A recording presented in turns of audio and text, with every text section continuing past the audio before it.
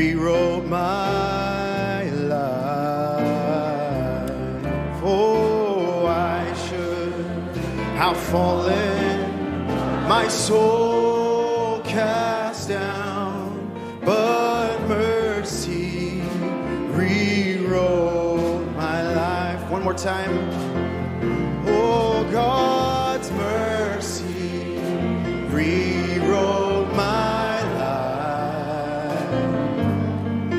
His mercy rewrote my life.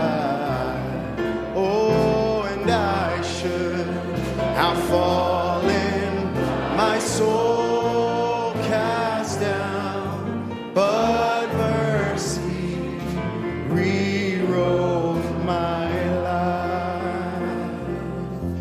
Good evening. Welcome to the house of God tonight. Happy to be here. Amen. Expecting a wonderful, wonderful evening, a wonderful service. Just want to clap my hands for a little bit. Maybe we can sing, I will enter his gates with thanksgiving in my heart, enter into his courts with praise. I will say this is the day that the Lord has made, and I will rejoice, for he has made me glad. Amen. Oh, and I will enter his gate with thanksgiving in my heart. I will enter his courts with praise. I will say this is the day that the Lord hath made. I will rejoice, for he has made me glad. He has made me glad. Oh, he has made me glad. I will rejoice, for he has made me glad. He has made me glad. He has made me glad. I will rejoice, for he has made me glad. I will enter his gates with thanksgiving in my heart. I will enter his courts with praise. And I will sing, this is the day that the Lord has made. I will rejoice, for he has made me glad. He has made me glad. Oh, he has made me glad. I will rejoice, for he has made me glad. Oh, he has made me glad. Oh, he has made me glad. I will rejoice, for he has made me glad. He has made me glad. He has made me glad. I will rejoice, for he has made me glad. He has made me glad. He has made me glad. I will rejoice, for he has made me glad. Amen. When I'm in need, I call on the Lord. Are you in need tonight? In need for a special touch, a special anointing? Let's sing this song as a declaration. When I'm in need, I call on the Lord and he hears me. Amen? Amen. When I'm in need, I call on the Lord and he hears me. Yes, he helps me. He is faithful and true. Won't forget his own. And my companion, he's my best friend, the only true God. There's no one greater, a wonderful Savior, Jesus, the Lion of Judah. Our God is tremendous, his strength never faileth. He goes through the fire just to save a sinner. Yes, he is almighty, he sends his angels to guide me. There's no storm too powerful our God cannot handle. Our God in simplicity revealed in you and me, hidden down from his glory, and gave us the victory, the greatest love story. And when you're in trouble, Jehovah Nissi, the great enforcer, God Almighty will fight your battle. Oh yes, he will stand for you. Your victory will come.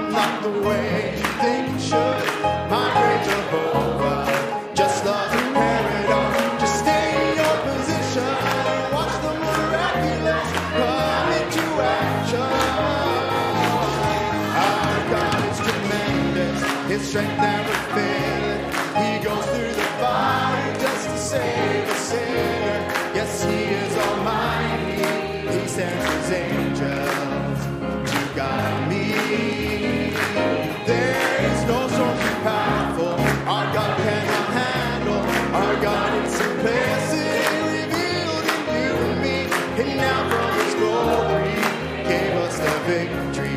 The greatest love story. When you're in trouble, and when you're in trouble, Jehovah Nissi, the great enforcer, God Almighty will fight your battle.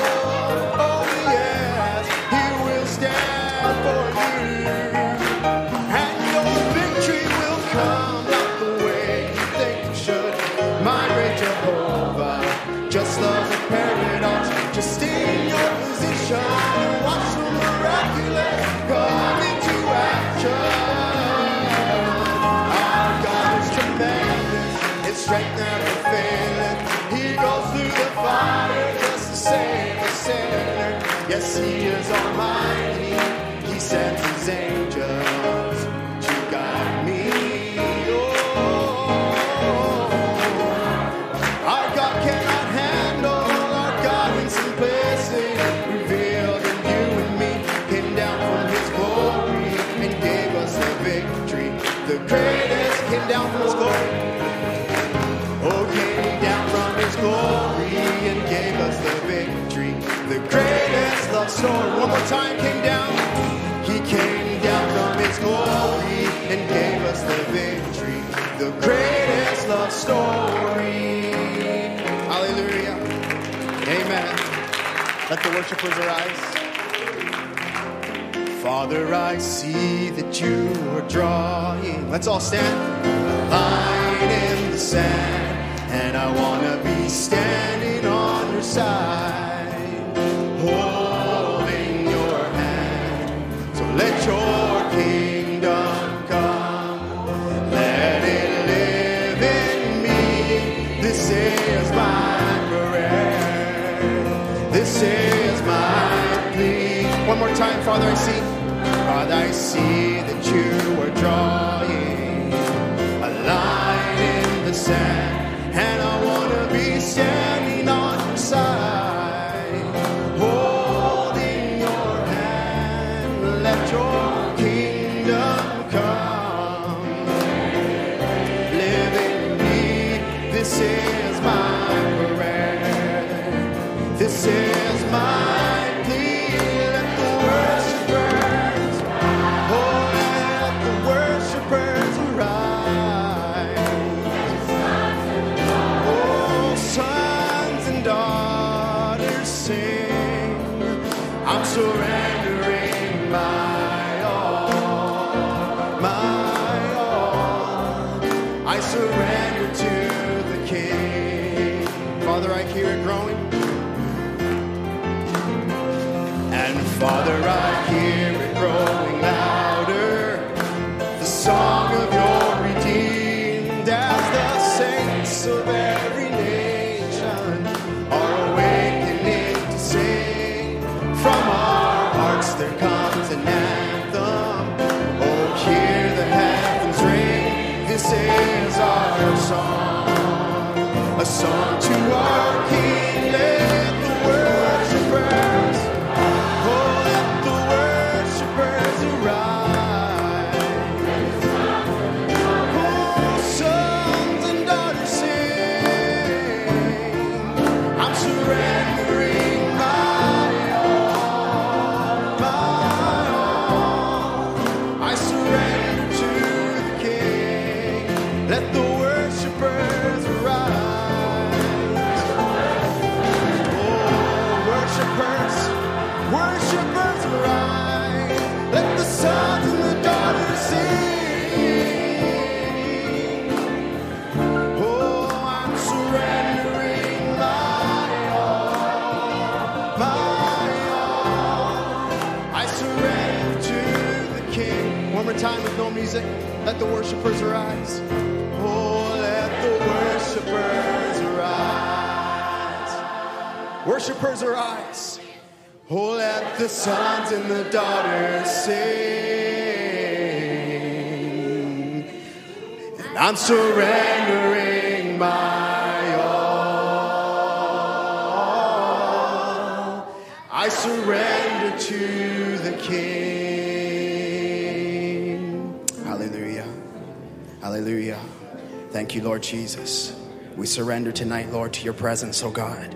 We surrender our will. We surrender our thoughts. We surrender our desires, Lord Jesus. We surrender our flesh, oh God. We surrender the cares of this day, Lord Jesus. We surrender all to you tonight, Lord God, that you would have the preeminence in our midst, Lord. That you would take control of every single individual here present tonight.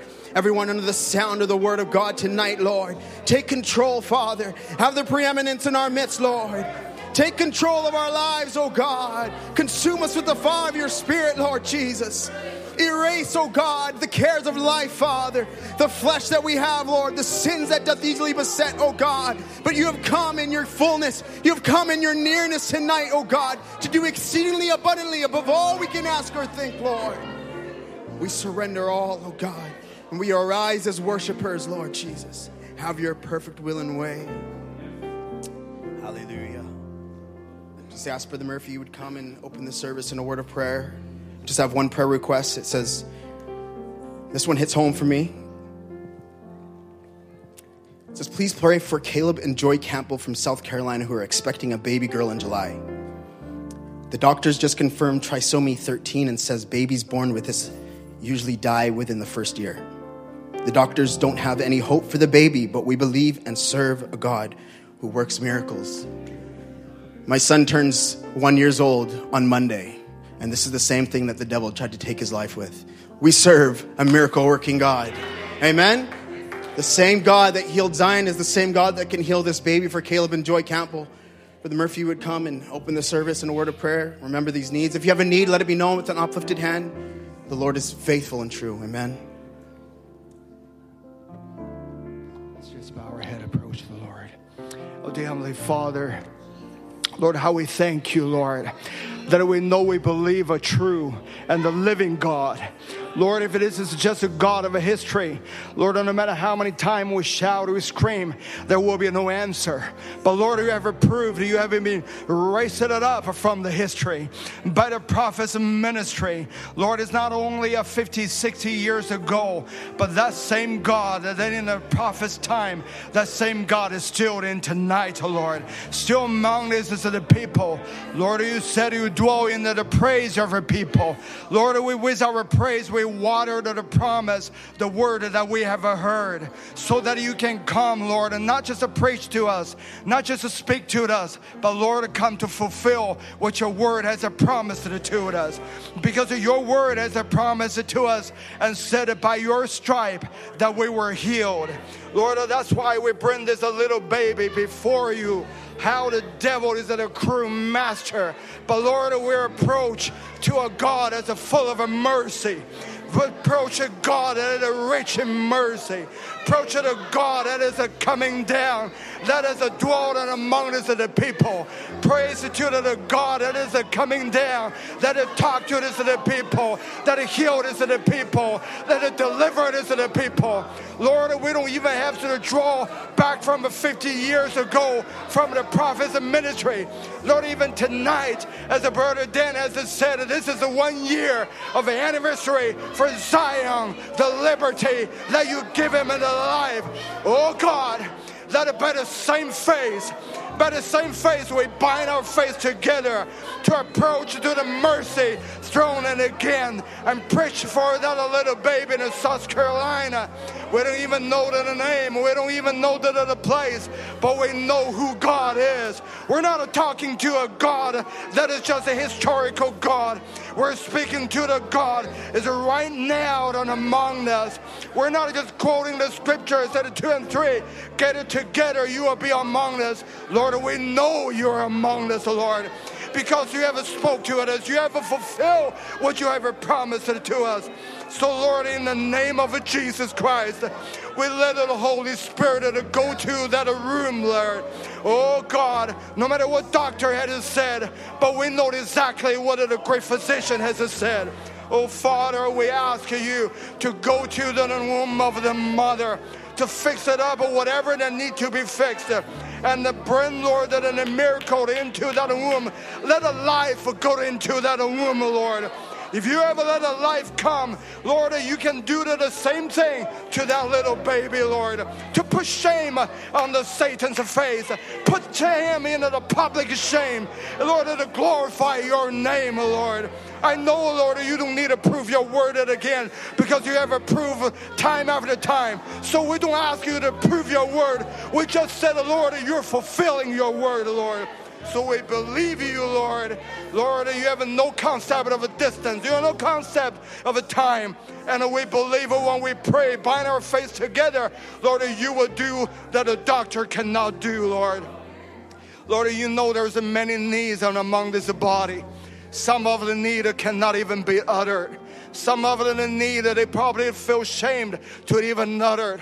But Lord, you know every one of them.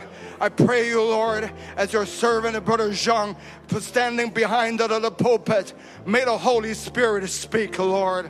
We know he has prepared himself. We know he had to get himself at his side and ask your leadership. So, Lord, we truly ask your leadership, Lord. Lord, speak to the word, not only be understandable, but Lord, speak the word with power and with might, Lord. Lord, if there is any dark shadows is here, may the word of a light and it shatters every doubt, every suspicious, Lord. Shattered at every, Lord, of the darkness that the devil that put on the people. Lord, let the light of God start to shine upon your people. Go into the dark area of our life. Lord, may no dark area in our life. May no there's a gray area in our life. But let the God speak clearly to each individual. We thank you, Lord. We ask that your perfect will be done tonight. Lord, we're looking forward for you to fellowship with your children. We're looking forward for your word to coming down, Lord, to speak to our heart so that we can consecrate our life and let the word transform us and keep transforming us. We ask it in Jesus' name. Amen.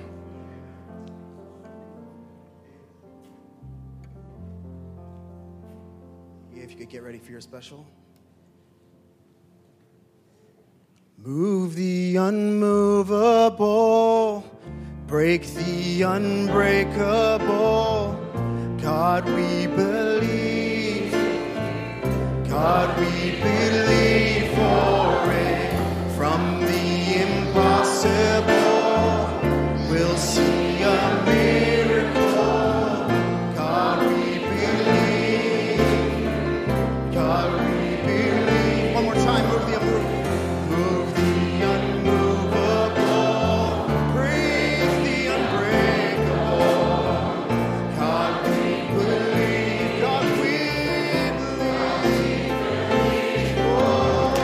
From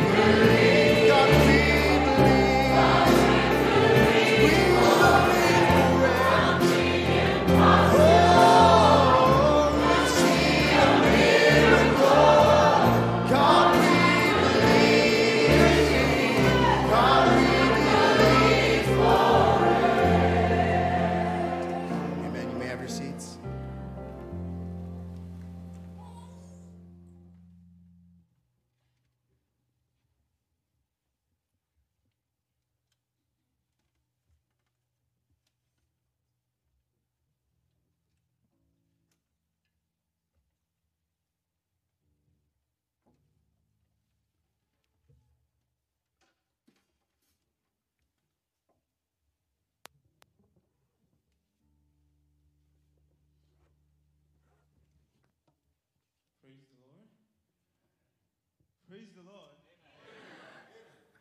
Can we do better than that? Praise the Lord. Amen. First of all, before I sing this song, it's a known song. I just want to give God the glory. Don't mind what you see now. I can see.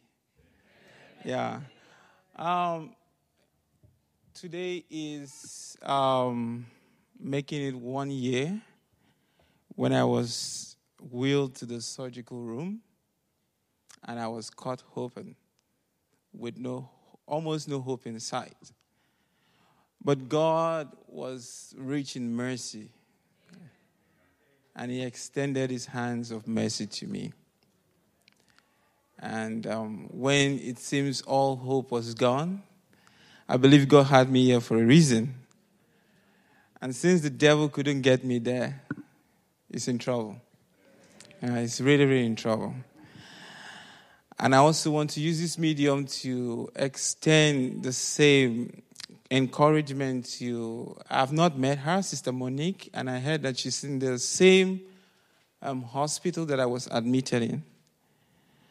I just want to tell her, it is well. There's nothing God cannot do. That God will reach out to her too and raise her up to the glory of His name. That in the rest of her life, she should live in health. And the same for every believer.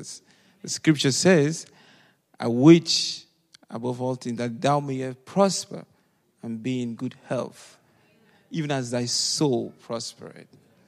Amen. It's the scripture. So I'm just going to sing tonight. If you know the song, you're free to join me. Amen.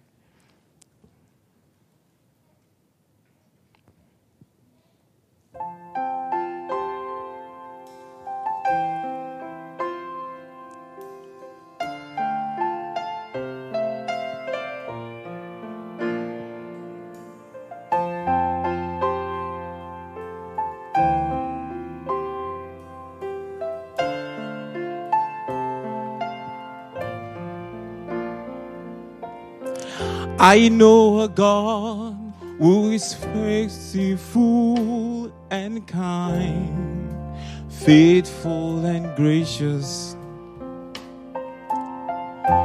I'm the apple of His eyes, the thought that fills His heart every morning, noon and night. Oh, He loves me when I didn't care, and was patient till I came running back into His hand. Look how He turned my life around, make me a shining star, His glory to reveal. So I will worship Him forever, love Him forever, because this God is too good. I will worship Him forever, love Him forever, because this God is too good.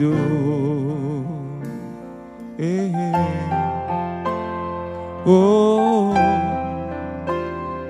yeah.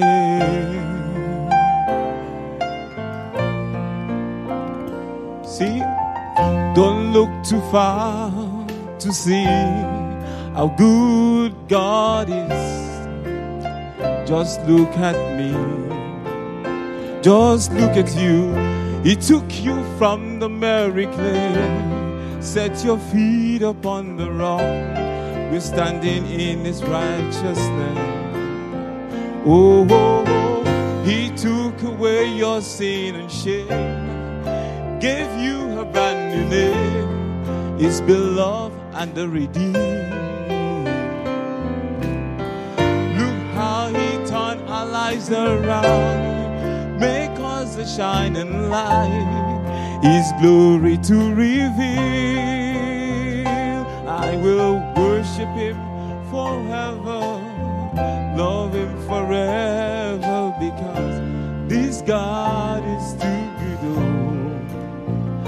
I will worship Him forever, love Him forever, because This God is too good. Oh, I'll take the last solo again.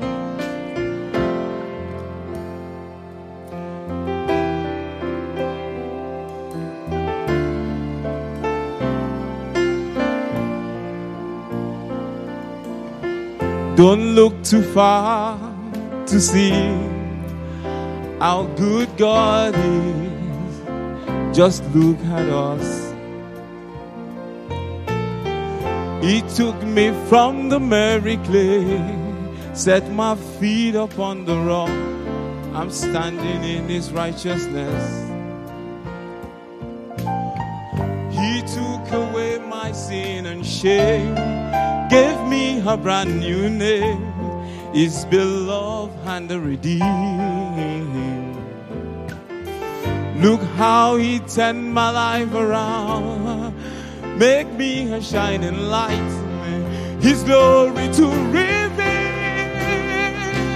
I will worship Him forever, love Him forever, because this God is too good. Oh, I will worship Him forever, love Him forever, because this God is so good. Oh, this God is so good. This God is so good. Has it been good to you?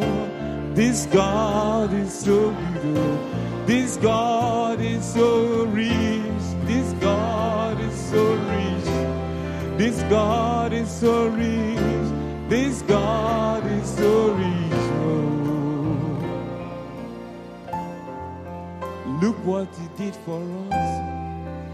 Look how He set us free.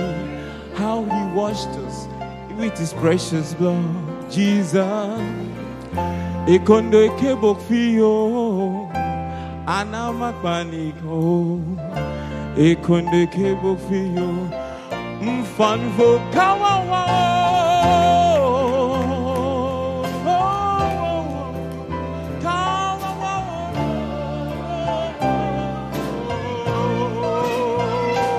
I will worship Him forever, love Him forever, because this God is so good. You can sing it with me. We will worship Him forever, love Him forever.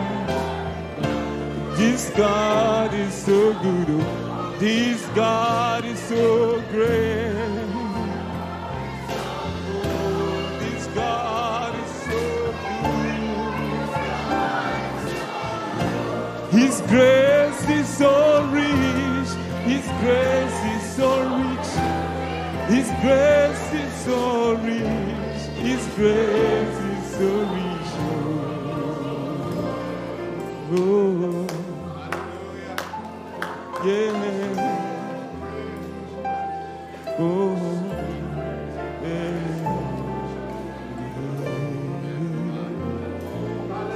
He's so good.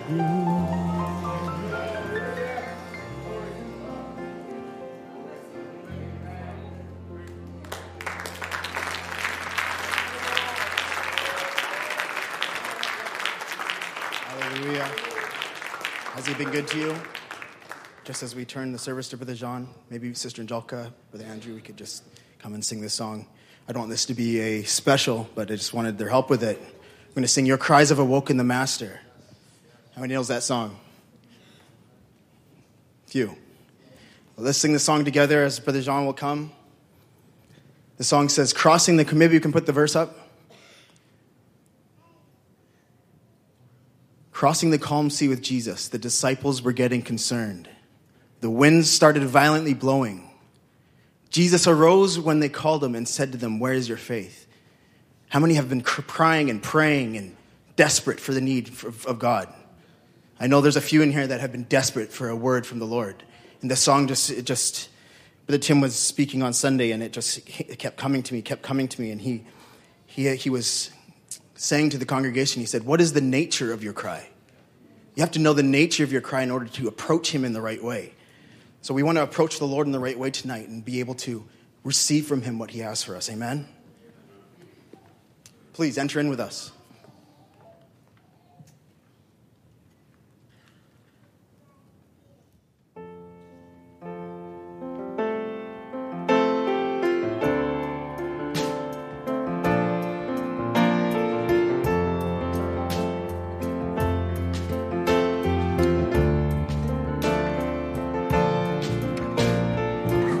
crossing the calm sea with Jesus, the disciples were getting concerned.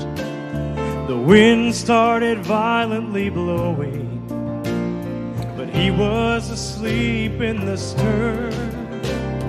Does he not care that we perish? We're helpless and we're so afraid. But Jesus arose when they called him and said to them, where is your faith? Because you prayed all night, because you held on with all of your might. Child, your cries have awoken the Master. For he knows your voice. Lift your hands, it's time to rejoice. Child, your cries have awoken the Master.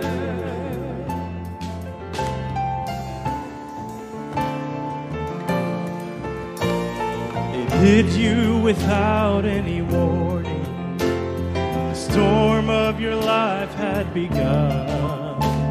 Seen no hope in the distance. Frightened with nowhere to run. By now your vessel is filling, and you're thinking that you'll surely drown. You've cried out for help from the Savior, and you know you can't give up now. Because you prayed all night, because you held on with all of your might. Child, your cries have awoken the Master. For he knows your voice. Lift your hands, it's time to rejoice.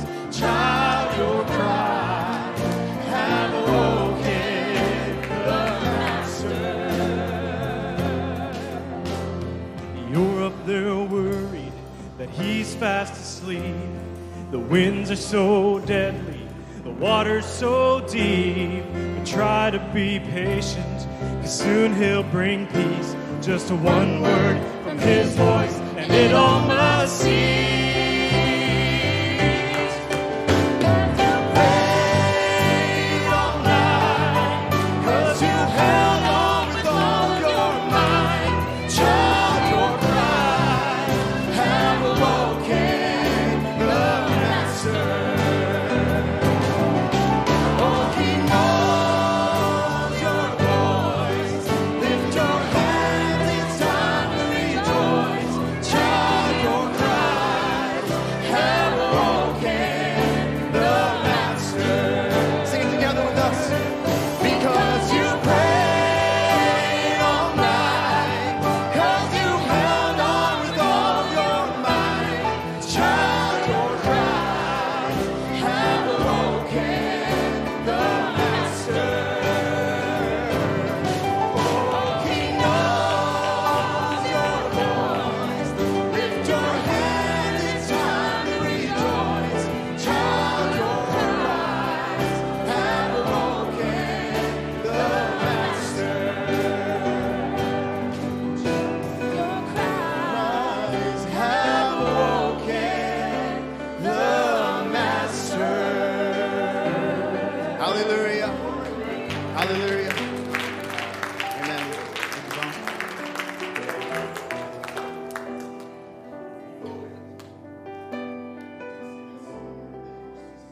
Brother John comes to bring the word.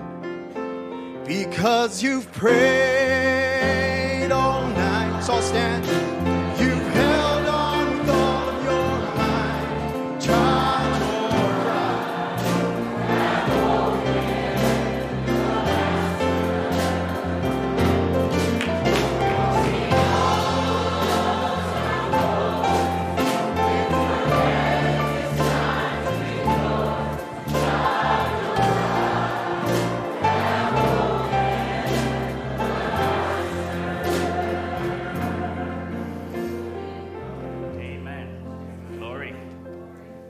Blessed be the name of the Lord.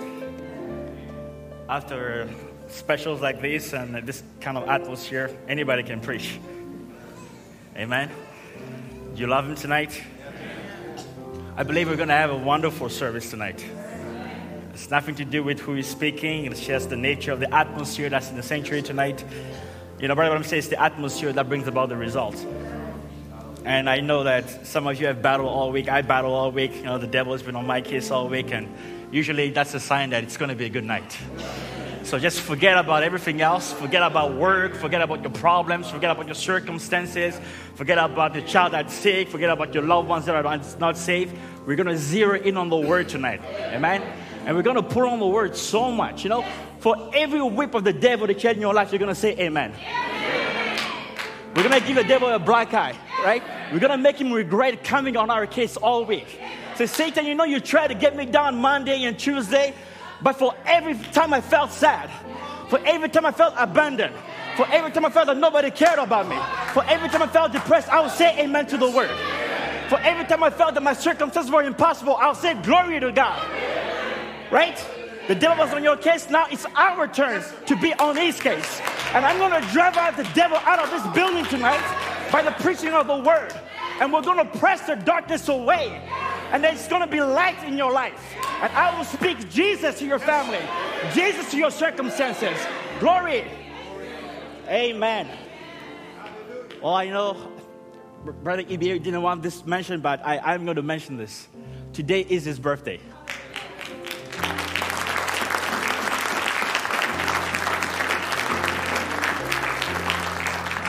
And how many are going to believe with me tonight that those eyes that you've testified service after service, praise God, I can see.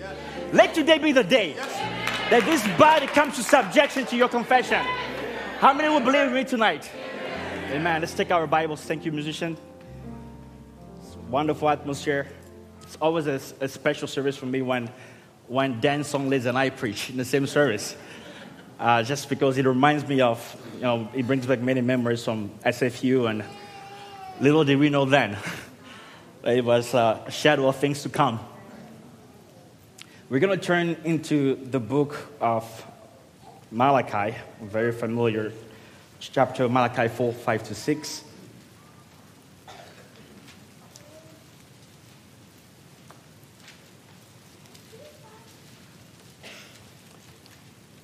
Behold, I will send you Elijah the prophet before the coming of the great and dreadful day of the Lord. And he shall turn the heart of the fathers to the children, and the heart of the children to their fathers, lest I come and smite the earth with a curse. We'll turn in the New Testament in the book of Romans chapter 10.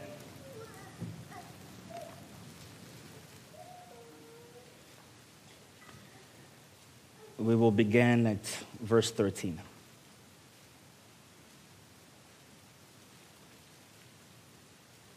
For whosoever shall call upon the name of the Lord shall be saved. How then shall they call on him in whom they have not believed? And how shall they believe in him of whom they have not heard? And how shall they hear without a preacher? And how shall they preach except they be sent? As it is written, how beautiful are the feet of them that preach the gospel of peace and bring glad tidings of good things. But they have not all obeyed the gospel. For Isaiah said, Lord, who hath believed our report, or our message? So verse 17 says, so then faith cometh by hearing, and hearing by the word of God. Let's pray. Heavenly Father, you know our hearts, Lord, and I believe that you can see that we all have a great love for your word. And Father, we've gathered tonight, Lord, not because we miss one another, though it's good to see one another, but because we want to hear from you, Lord. Father, these scriptures have been penned down by men that were moved by the Spirit of God. And Lord, though there may be questions today about the validity or the accuracy of the word, but to me it's been vindicated to be true because the Spirit always follows the word and confirms this Bible to be inspired. So Father, as we read the scriptures, Lord, will the author of this same word come now in our midst and give us revelation, we pray. Have the preeminence in Jesus Christ's name. Amen. You may be seated.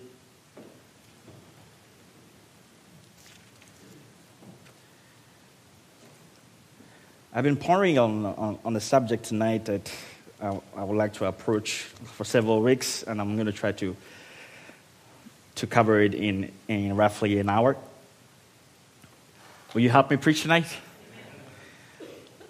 I would like to take my title from verse 17, faith cometh by hearing, and I'd like just to take those first two words, faith cometh.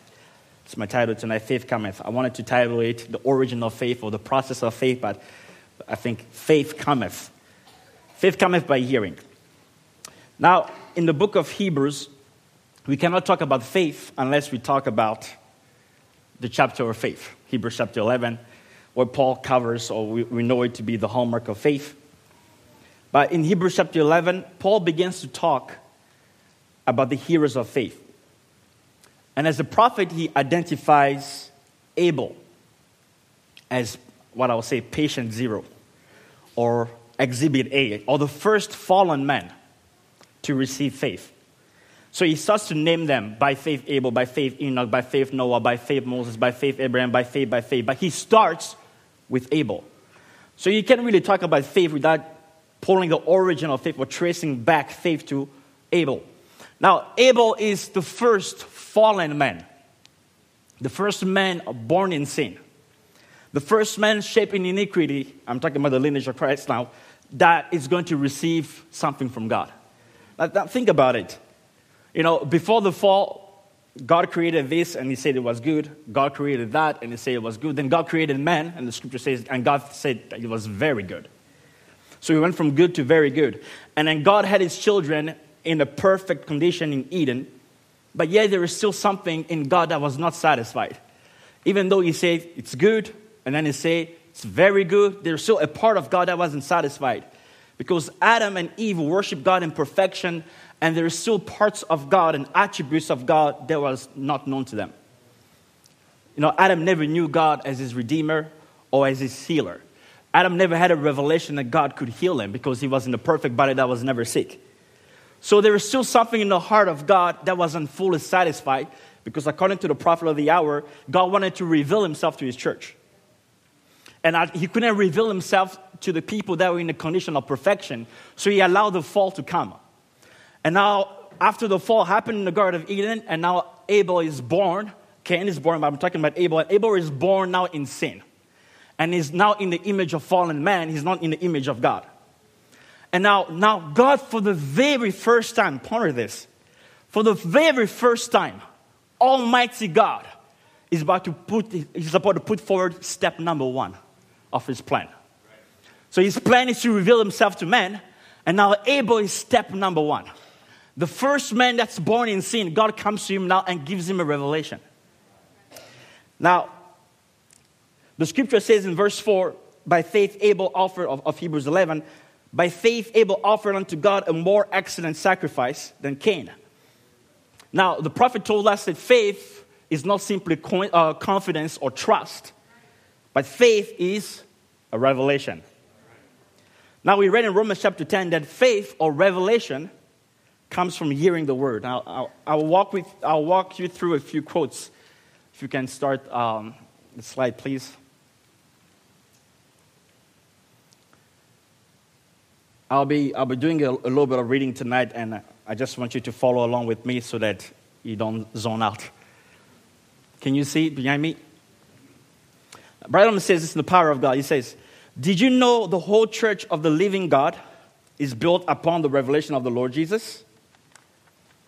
In the Garden of Eden, after the children of Israel, after Cain and Abel and them were turned out of the garden, did you notice how that Cain, being not a communist, who came and worshiped the Lord, he offered a sacrifice and done all that he could. He was very religious, Cain was. But Abel, he came not with works, but by faith, the Bible said. He offered unto God a more excellent sacrifice than that of Cain, and God testifying that he was righteous, because he seen the program of God, which was revealed to him. Now, here's what's interesting. He says, now, the Bible wasn't written then, right? There was no Bible then. See, so if Cain, his brother, who sat under the same teaching of father and mother, came down and brought fruit to make the offering, but Abel, by revelation, he saw that it wasn't fruits that brought us out of the Garden of Eden, as some people still think it was. But it was the blood of his mother who made him mortal, or the blood of his father. So he came and offered the blood of the lamb by divine revelation. No one to tell him anything about it. But he, by faith, he seen the Son of God coming. Think about it.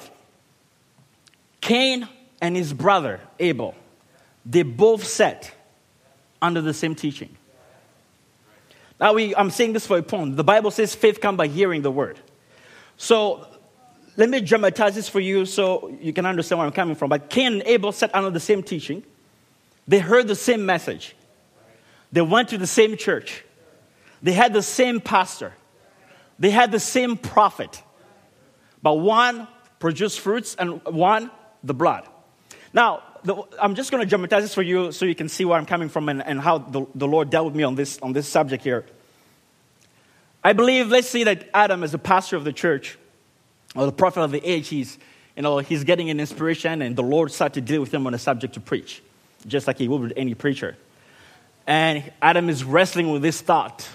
Am I going to preach this? How am I going to approach the subject? And it just keeps coming at him back and forth. He won't let him be. So he started to dive into the word and start to look into this. And then, the Lord deals with Adam and says, you have to preach this. It's time. It's time to preach this subject. Like Brother Branham, after he received the revelation of marriage and divorce, it took him years to preach it. And the Lord dealt with him and says, okay, now it's time. You have to bring this word. So Adam is being dealt with on this very subject about the original sin. Am I going to preach this? And then eventually, he comes to surrender and says, okay, I'm going to preach this. And perhaps he's talking to his wife Eve and say, God was dealing with me on this subject. I think I'm going to preach this. She said, are you sure? He says, yes, I think it's time to preach this. The church is mature enough. They're grown up this time that we preach on the original sin. So that Adam is studying and he's praying. And he's saying, Lord, as we go into the house of God today and as I preach on the word, may you take your word and make it real to the hearts of the predestinated seed. May you take this word and go past what I can say. Take your word further than my words. And let your word lodge so deep down in the hearts of the predestinated seed and produce faith. Let it not be just intellect of what happened in the Garden of Eden. What I'm going to preach is, may you give revelation. May you make your word real to the congregation. And Adam is praying and he's consecrating himself. He says, oh God, may you come in the service. May you move in a special way and take your word and minister to the hearts of your children. So they come to church. Perhaps Brother Cain is song leading. And he says, as Brother Adam comes to the pulpit, why don't we sing a chorus? They sing, isn't he wonderful, isn't he wonderful? And Adam comes to the pulpit. He says, let's pray. And they pray. And he says, let's turn to the word. We're going to read in the message of the commandments of God. And he says, thou shalt not eat of the tree of good and evil. You may be seated.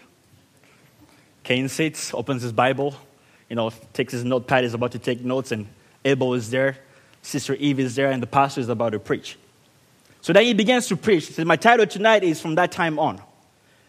It says, each one of us is going to be a time in our lives where we have an experience, and that experience is going to alter the course of our life.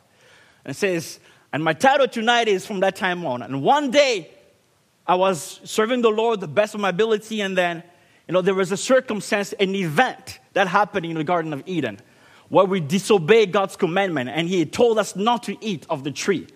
But we partook of that fruit, and from that time on, we're no longer immortal. From that time on, we now had heartaches. From that time on, we started aging. From that time on, we started feeling sickness. From that time on, our body begins to fail us, and the church says, amen, amen, amen. Perhaps Cain is even the loudest, pulling on the word, and Adam is preaching. And now, as they're sitting under the same teaching, as they're sitting under the same ministry, as they're sitting under the same prophet messenger, hearing the same word, something supernatural is happening in Abel that's not happening in Cain. And I believe I read the quote last year when I spoke on the subject of faith here. Branham talks about it. He says that out of the eternity, it says out of a mystical channel, something begins to happen and God drops a revelation, right? So then at the end of the service, he says we're all dismissed, let's pray. And greet one another and they go home and they're fellowshipping. And Cain is so excited about the word. He says, glory to God. Thank you, Lord. Now I know the original sin was fruits. Glory. The pastor preached it. It was still a mystery to me. We didn't know anything about it. Now, finally, he's told me that it's fruits. Now we know. Now we understand the message of the hour. Now we get what the Holy Spirit is telling to the church. Now we understand this. And Abel is back home and he's pondering on the word. And he's praying, Lord, make your word real to me. Lord, go beyond what I heard in church. Go beyond what the pastor said. May you take the word, and there's a supernatural element attached to that mystery. Make it real to my heart that I may know what truly is the prophet of the ages bringing to the church without saying it plainly.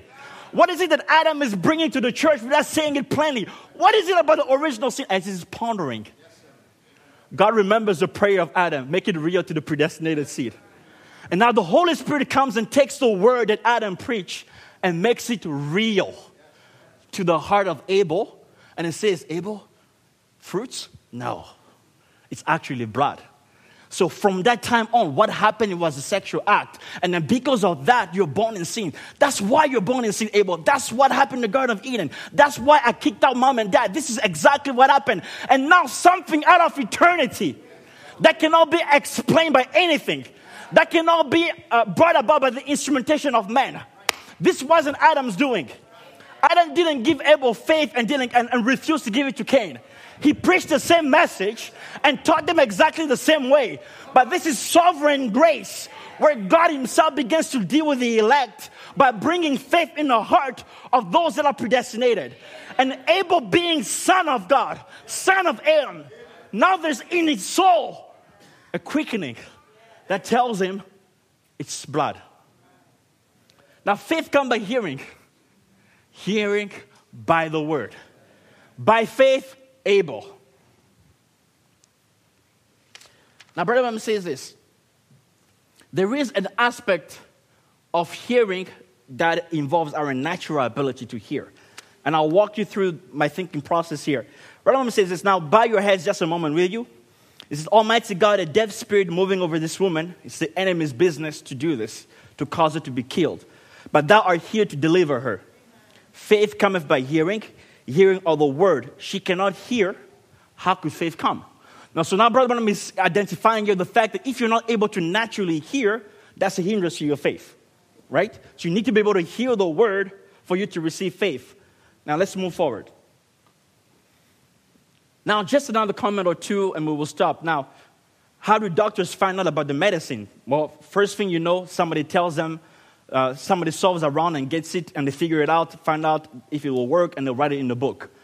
Then another doctor will pick it up in the medical journal and say, okay, here, this does so-and-so, so I will start practicing this. You see, that's how they do it. They find it out by reading or hearing. So to us, faith cometh by reading or hearing. So now we'll move from faith coming by hearing, and now he's introducing another element here, is that faith cometh by hearing or reading. Now, I'm reading these quotes in chronological order. So we started at 54, we're going to make our way up so you can see the progression of thought here. Now we're in 56. So then this person did not want to go free. They had to be sealed, a beautiful type of the sealing of God, or the marking of the beast, which has been so much disputed what it was. Now faith cometh by hearing, hearing of the word of God. And when we hear that we are free and refuse to act upon our freedom, then we will be sealed. It says, to my opinion, to be sealed away from God is to receive the mark of the beast. For to hear is to receive. Now, we move from faith coming by hearing to faith coming by hearing or reading, not to faith cometh by receiving. So there is a hearing, there is a reading aspect, and then there's a receiving. All of this contributes to how faith cometh.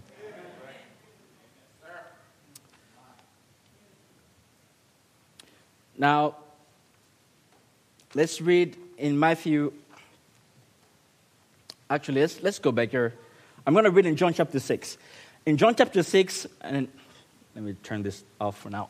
In John chapter 6, verse 60, the Bible says, many therefore of his disciples, when they heard about this, said, this is a hard saying.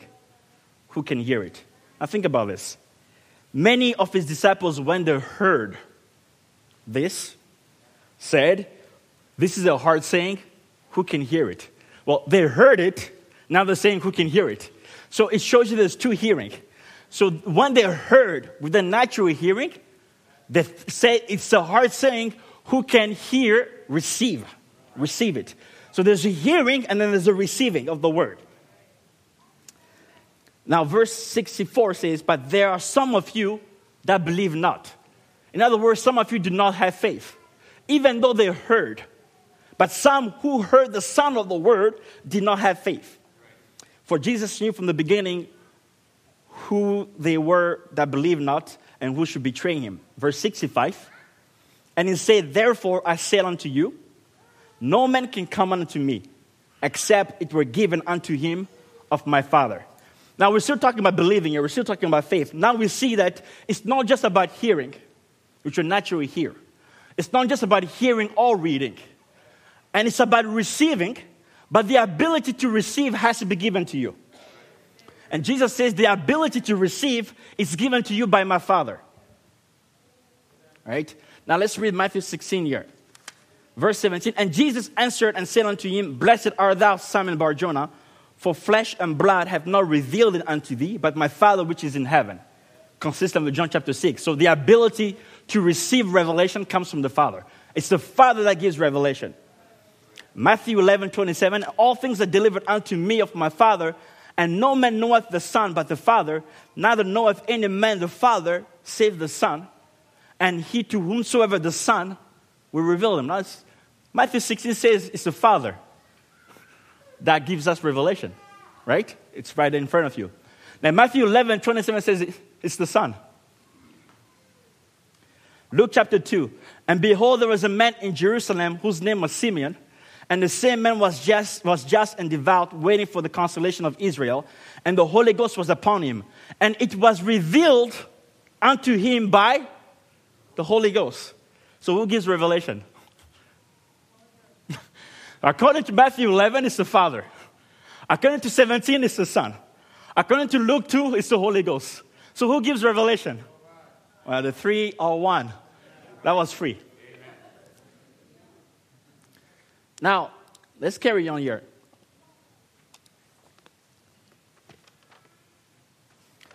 Now, I've often spoke and do yet and believe this great faith or fundamental truth that Jesus Christ said, he that heareth my word and believeth on him that sent me have everlasting life, and shall not come into condemnation, but he has passed from death unto life. You see it?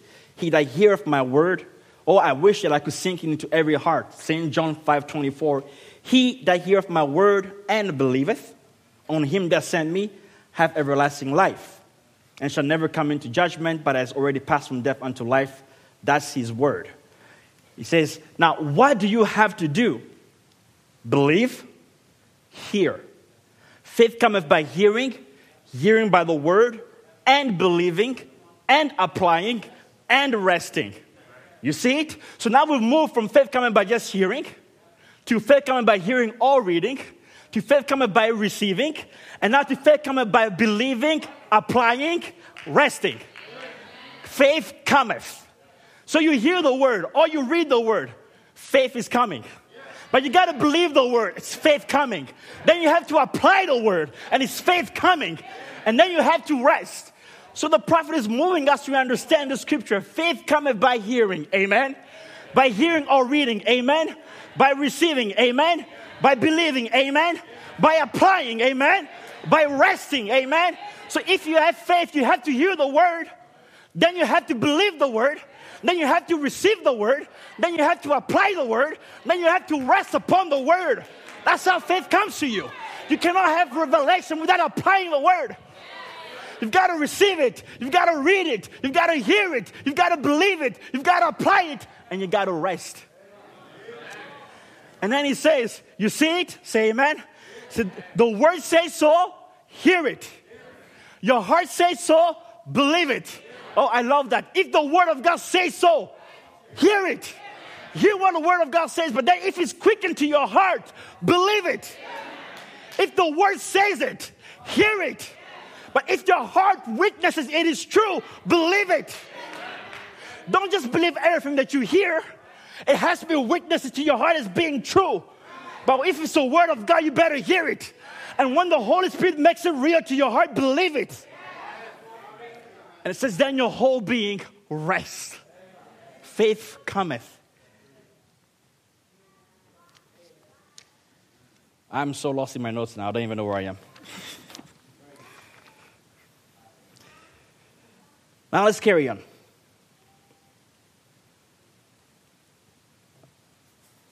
Now what happened? The heart is the womb, and faith cometh by an open ear that's not been sealed by theology. Say amen. Faith cometh by an open ear that's not sealed by theology. Now we're going further. It's not just about hearing it. It's not just about reading it. It's not just saying, I believe it. It's not just saying, okay, I'm going to apply it. But your ear must not be sealed by theology. Now, theology, it doesn't mean going to Bible school. Theology is not attending Bible school and taking Bible lessons. Theology is an intellectual conception of who God is. Right? And intellect, when Brother Branham talks about intellect a lot, people think that he's talking about being intelligent. That's not what he's saying. Intellect is not a lack of emotion. It's not about intelligence. But intellect is simply having a mental, human understanding of the things of God that require revelation. So you can be a high school dropout and be more intellectual than a man with 2 PhDs. It's not about your lack of education. It's like, well, those men went to university. They're so intellectual. I never went to university. I never even graduated high school. You can be a high school dropout and still be more intellectual than a man with 5 PhDs. Because a man with 5 PhDs, if he's able to submit his mind to the word, you are more intellectual than him.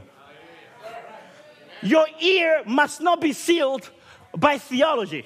In other words, you must not come to the word with a mental understanding, with a personal worldview of the word of God. So because if you have your own mental conception, when the word of God comes, it will not produce faith. Because faith only comes to those who have an ear that's not sealed by theology. That's why we have to surrender our own carnal ideas.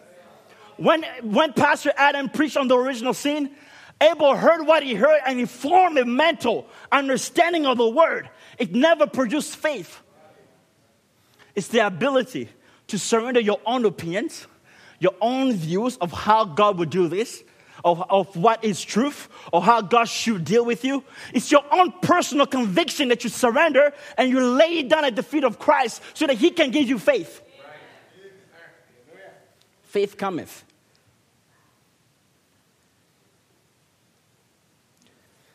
Now, I'm going to read one more quote before we carry on here. It says, faith cometh by hearing the word of God. When the believer hears it, he recognizes it and he acts on it. The carnal man will hear it. We hear the sound of it. But to hear it means to understand. So now faith comes by hearing or reading, by believing, by receiving, by applying, by resting, by understanding, by not having an ear that's sealed by theology. Now, I'm going to move to the next section here. Romans chapter 10, where we read, it's such a powerful scripture. There's more to it than meets the eye. Let's read it together again. So I'm going to start from verse 14 this time. How then shall they call on him in whom they have not believed? And how shall they believe in him whom they have not heard? And how shall they hear without a preacher? And how shall they preach except they be sent? As it is written, how beautiful are the feet of them that preach the gospel of peace and bring glad tidings of good things. I've highlighted a few keywords here that we're going to look into. It says, how are they going to call? There's calling, there's believing, there's hearing, there's preaching, and there has to be sent of God.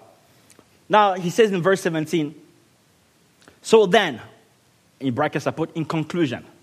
In other words, consequentially, in conclusion, in light of what I just said, Paul is coming to a conclusion in verse 17 based on the premises of verse 14 and 15. He's saying, in conclusion, in light of what I just said, faith comes by hearing and hearing the word of God. So what is Paul saying? For you to receive faith. Let's go through this. It says, how are they going to call on him unless they believe? So for you to call on God, you have to believe in him. But for you to believe in him, you must hear from him. For you to hear from him, someone must preach. For someone to preach, he must be sent. I'll go further. For someone to be sent, he must be called.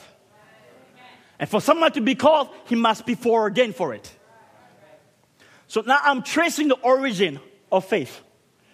So you go from calling him, to believing in him, to hearing about him, or hearing from him, by someone who preached, and that person who preaches was sent, and that person that was sent was called, and that person that was called was foreordained. Where in God's mind? In conclusion, to receive faith, it takes a word and a man. In other words, faith comes by hearing the word preached by a God-sent man. It's not just about hearing or reading or hearing and receiving and acting. It has to be, the word of God has to come by a man that God has foreordained, called, and sent. You trace faith all the way back to the mind of God. Because God wanted to impart revelation to you. He wanted to give you faith. He foreordained a man. And then he called that man. And then he sent that man with a message. And that man preached the word. And when he preached, you heard about it. And after you heard, you believed. And because you believed, you called upon him. Where does it start? From God sending a man.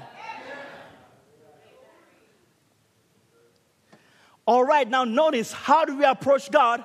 Faith cometh by hearing the word of God. That's being reflected. Shouting material. That's being reflected from the holiest of holies into the messenger of your day. How do you receive faith? It's when the light of the God, the light of the word, the logos shines upon a messenger. And that messenger begins to reflect the light that he has received. And after that messenger reflects that light, he comes up with a message. And when you believe that, you receive faith. That is the process of faith. Faith cometh by the light that's reflected from where? From the holiest of holies. It's not in the outer court. It's not in the inner court. It's in the holy of holies, where the Shekinah glory is, where the pillar of fire himself. So this man has to meet the pillar of fire. So Moses in Exodus chapter 3, when he meets the pillar of fire, what is about to take place? It's the light that is now shining from the Holy of Holies into a messenger. And that messenger goes back into Egypt and begins to reflect the light. And the reflection of the light is the message of your day. And when people believe in what Moses said, he produced faith. That faith came from where? From the pillar of fire. You can trace that faith all the way back to the pillar of fire. If there was no pillar of fire, no faith. So the pillar of fire called a man, Moses. And the pillar of fire shone upon a man and says, now go. So the pillar of fire came, called him, sent him. Romans chapter 10. How will one preach unless he's sent? Right? So now God took a man and called him, sent him with a message, and he went and then he reflected that message in his day. What did it produce? Faith. Faith cometh. Now, John chapter 1. In the beginning was the Word. And the Word was with God. And the Word was God. The same was in the beginning with God. All things were made by him. And without him was not anything made that was made. In him was life, and the life was the light of man. Right? So now verse 4 is telling us that in him the Word, in the Word, was life. Brother Branham says a germ of life. And the life that's in the Word is the light of man. Right? Verse 4. So in the Word there is a germ of life. And that germ of life that's in the Word is the light of man. So when the messenger, he's reflecting the light, as we read, what is he reflecting? The germ of life that's in the Word. Because that's what is light. It's the germ of life in the Word that is the light of man. And verse 5 says, and the light shineth in darkness, as Brother Murphy prayed. I so enjoy that. And the darkness comprehendeth it not. But there was a man. Oh my. Now you see where John is going with this. John is echoing what Paul is saying in Romans chapter 10. So he's going all the way from the Logos. In the beginning was the Logos, the Word. And inside the Word there was life. And that life was the light. And all of a sudden in verse 6, but there was a man sent from God. The same came from a witness to bear witness of what? The light. That all men through who? Him who? John. That all men through John might believe. So the light now is reflected. John is tracing here. He's saying that in the beginning there was a light. There was a Logos. Inside that Logos there was a germ of life. And that germ of life was the light. And that light was made flesh. But there was a man who was sent from God. Like he just introduced John just like that. And there was a man sent from God. And he says he was a witness of that light. Now, I can say this. There was a man sent from God whose name was William Branham. He came to bear witness of the light that was in the Word. And through this messenger, we may believe. He wasn't the light, but he was witness of the light. In other words, it takes a reflection of the light by a messenger to produce faith. John is establishing here a pattern for every age. There is a word, Logos, that contains the life. And that life is the light. And that light shines. And that light is reflected by a messenger. And through this messenger comes a message. And people who believe in that messenger's message receive faith. Faith cometh by hearing. How are you hearing? The Logos has to find a man and reflect the light of the day in that messenger. And then through that messenger, a message comes forth, and that produces faith. That's what Brother Lemon says in the Church Age book. He says people don't understand the pattern of the light in every age. He says the light comes by a messenger in the age. The light comes by a messenger, and it says then through men they have been faithfully taught. They take the light of the message and spread it, right? But it says, but many times they do not understand how important it is to only say what the messenger said. That's the pattern of every age. It's the light of God that comes and shines. In the age, it starts with a man. So that's the reason why in the message of every church age was sent to the angel of the church. Right? Right unto the angel of the Ephesian church. Right unto the angel of Laodicea. The message of every church age is sent to the angel of that church. It's not sent to the people. It's sent to the angel first. So that the people, the message of every church is sent to the angel of the church. So that the people that receive the light reflected by that messenger will receive faith to produce a light that's in the Word. So in other words, for example, in the days of Luther, there was a scripture. There was a prophecy. There was an ordained word for that hour, which was Habakkuk chapter 2, verse 4, the just shall live by faith. Now, in that word was a life. That germ of life was the light of the age. And then that light was shone upon a man called Luther. And then Luther reflected that light by his message. And then the people who received that message received faith to produce a justified life. So they couldn't live a justified life. They couldn't be justified unless the word that was ordained for the day was reflected by a messenger. He's the first one to catch the mystery of that day. He catches the scriptures foreordained for that hour, and then through him, the light shines upon him. And then his message begins to reflect that light. And that light now produces in the people the life of the word itself. So the type of life a people live tells you what type of message they have received. There's an inseparable bond between the message and the results of the message. If you see people that don't know how to worship, they're listening a message that's confused. It's a message of confusion, because a message of confusion is going to produce a confused people. You can't separate those two things. If you're seeing a people who live a sanctified life, you can trace it back to what nature of the message they've heard. They must be feeding on a sanctified message, and because they believe in that message, it produces a life in the people. If you see a people that has many gifts of the Spirit, they have to be receiving a Pentecostal message that is producing a gift in the church. That's what that message produces. You cannot separate the result from the message itself.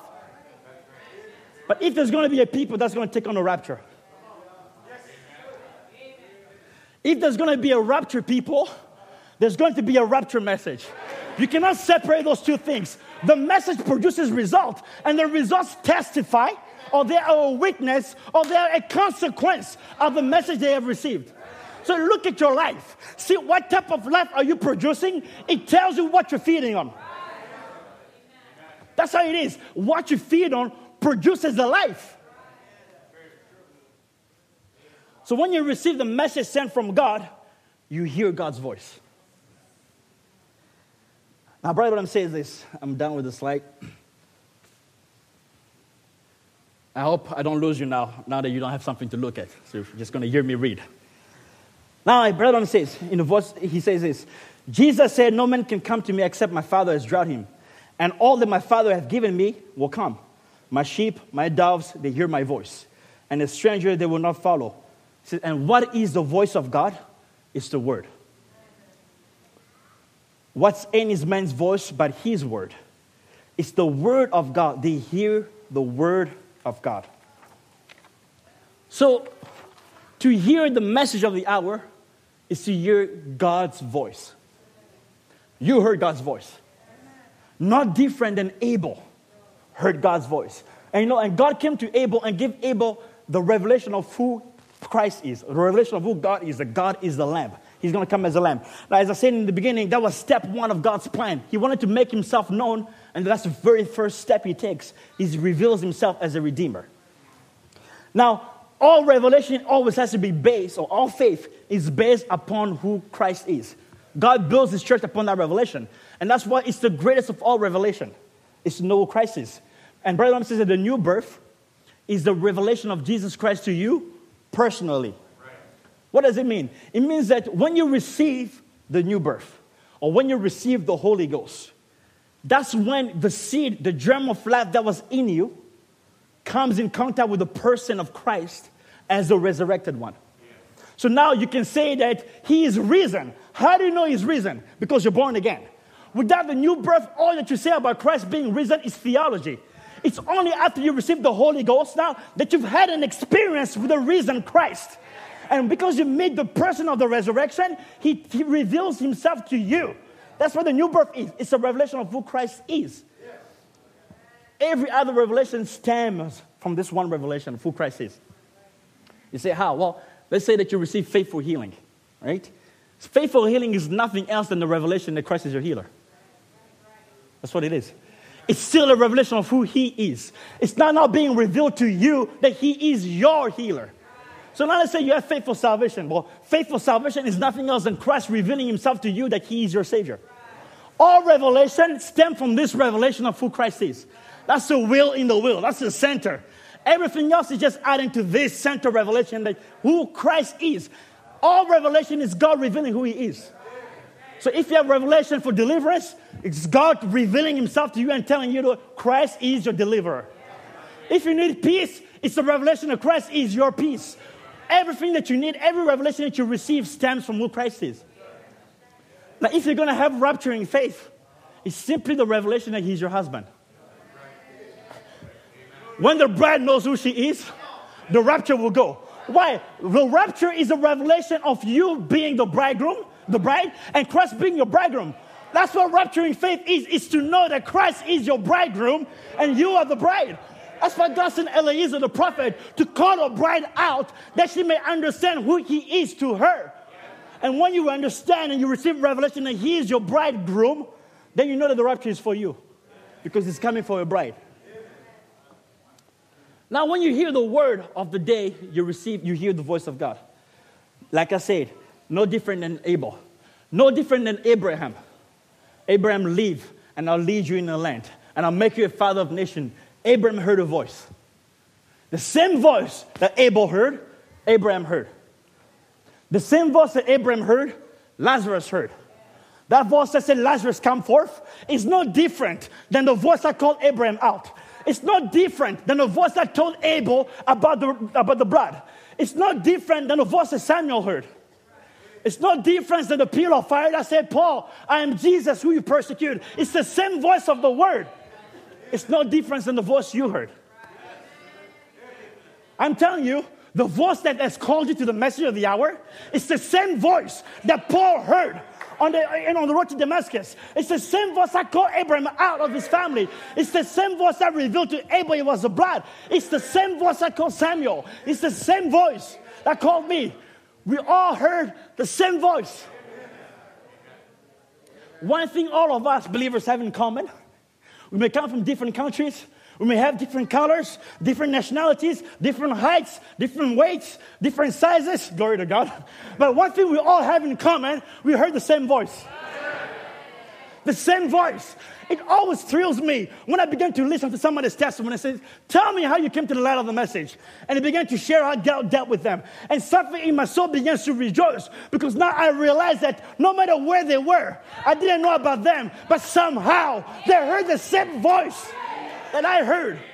How glorious is that? One can be from India, one can be from the Congo, and one can be from the United States, and one from Finland, or one from Norway. They all heard the same voice. And when they fellowship, they began to realize it was the same voice that called each one of them. That's why I love this song from the Biscuit Sisters. It says, Lazarus heard a voice, though he was dead in the tomb. And Samuel heard the same voice when he was yet a boy.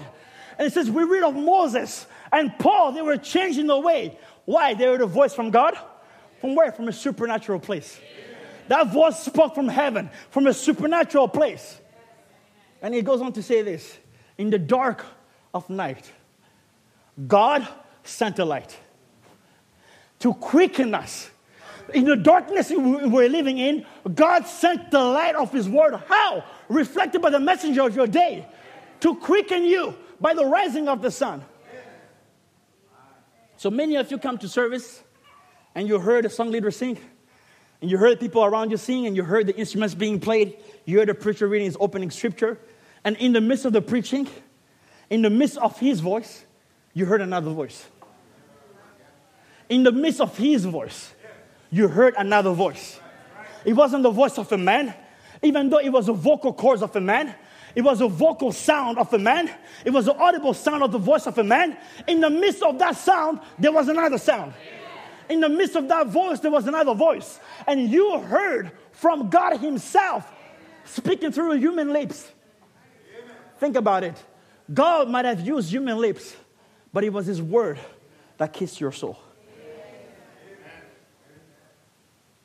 Now I'm going to turn the corner at 15 minutes here, and I'm going to drive this through a night. Now, Brother Mama said the only thing that she had was a story of Abraham's servant, speaking about Rebecca. He says, so faith cometh by hearing. She heard that Abraham had a son that was heir to all things that Abraham had. So Eliezer brought a message to Rebecca, and that message came from Abraham. So now Eliezer was in contact with Abraham, and Abraham shone his light, his will, his desire, his purpose, his message for that day to a messenger. And that messenger was sent. It's consistent in the Bible. John chapter 1, Romans chapter 10, Exodus chapter 3, Genesis here. It's consistent. The light comes from God, sent through a man. And that messenger went and spoke a message about Abraham that produced faith. Now, the faith that he produced in Rebecca was faith to live. That was the faith that Eliezer's message produced, was faith to live and go meet Isaac. It was a rapturing message. It produced a message to bring her to Isaac's tent. Now, Brother Branham says, in the message expectation, he says, now I stand here declaring the creator of heavens and earth, Jehovah God, that I claim to be a representative of his in these last days, to bring faith to his church. Now he's identifying himself as Malachi 4, as we read. He says, I am his representative in these last days to bring faith to the church. In other words, I met the pillar of fire. I met the light. And that light shone upon me. And I was sent to reflect this light in these last days. And by the message that I'm now reflecting, I'm bringing faith to the church. Faith is coming to you. Now, when we talk about our hearts being turned back to the faith of the fathers, really what it is the faith of the fathers being brought back to our heart. Let me say that again. Our hearts are being turned back to the faith of the fathers. How? By bringing the faith of the fathers back to our heart. In other words, the message of the hour preaches the same word that the fathers preached. And by preaching the same word, bringing that word to your heart, that word is a conduit. That word brings faith to your heart. Now, the nature of the faith is directly connected to the nature of the message. We spoke about that. Now, if we're going to have a rapturing faith, we're going to need a rapturing message. And Brother Ram says this, it's going to take more faith than ever in any other age for this to be rapturing faith, to be taken up. So we want you to believe tonight all that you have seen, all that you have heard, the word that's been preached, all the signs and all the wonders that you've seen done. You want you to accumulate all of that together. He's saying the faith that it's going to take in this day is going to be a greater faith than in any other age, that God is going to rapture these mortal bodies. That's why he says that if you cannot have faith for a toothache, all right, you cannot have faith for a rapture. Because the faith is going to take for a rapture is greater than a faith for a toothache. I think I was speaking with EBA the other day and we fellowship around this. I said, for God to heal your eyes, for God to open your eyes, to give you sight, he heals one organ, your eyes. And he heals your optical nerve, and that's it. That's a little faith.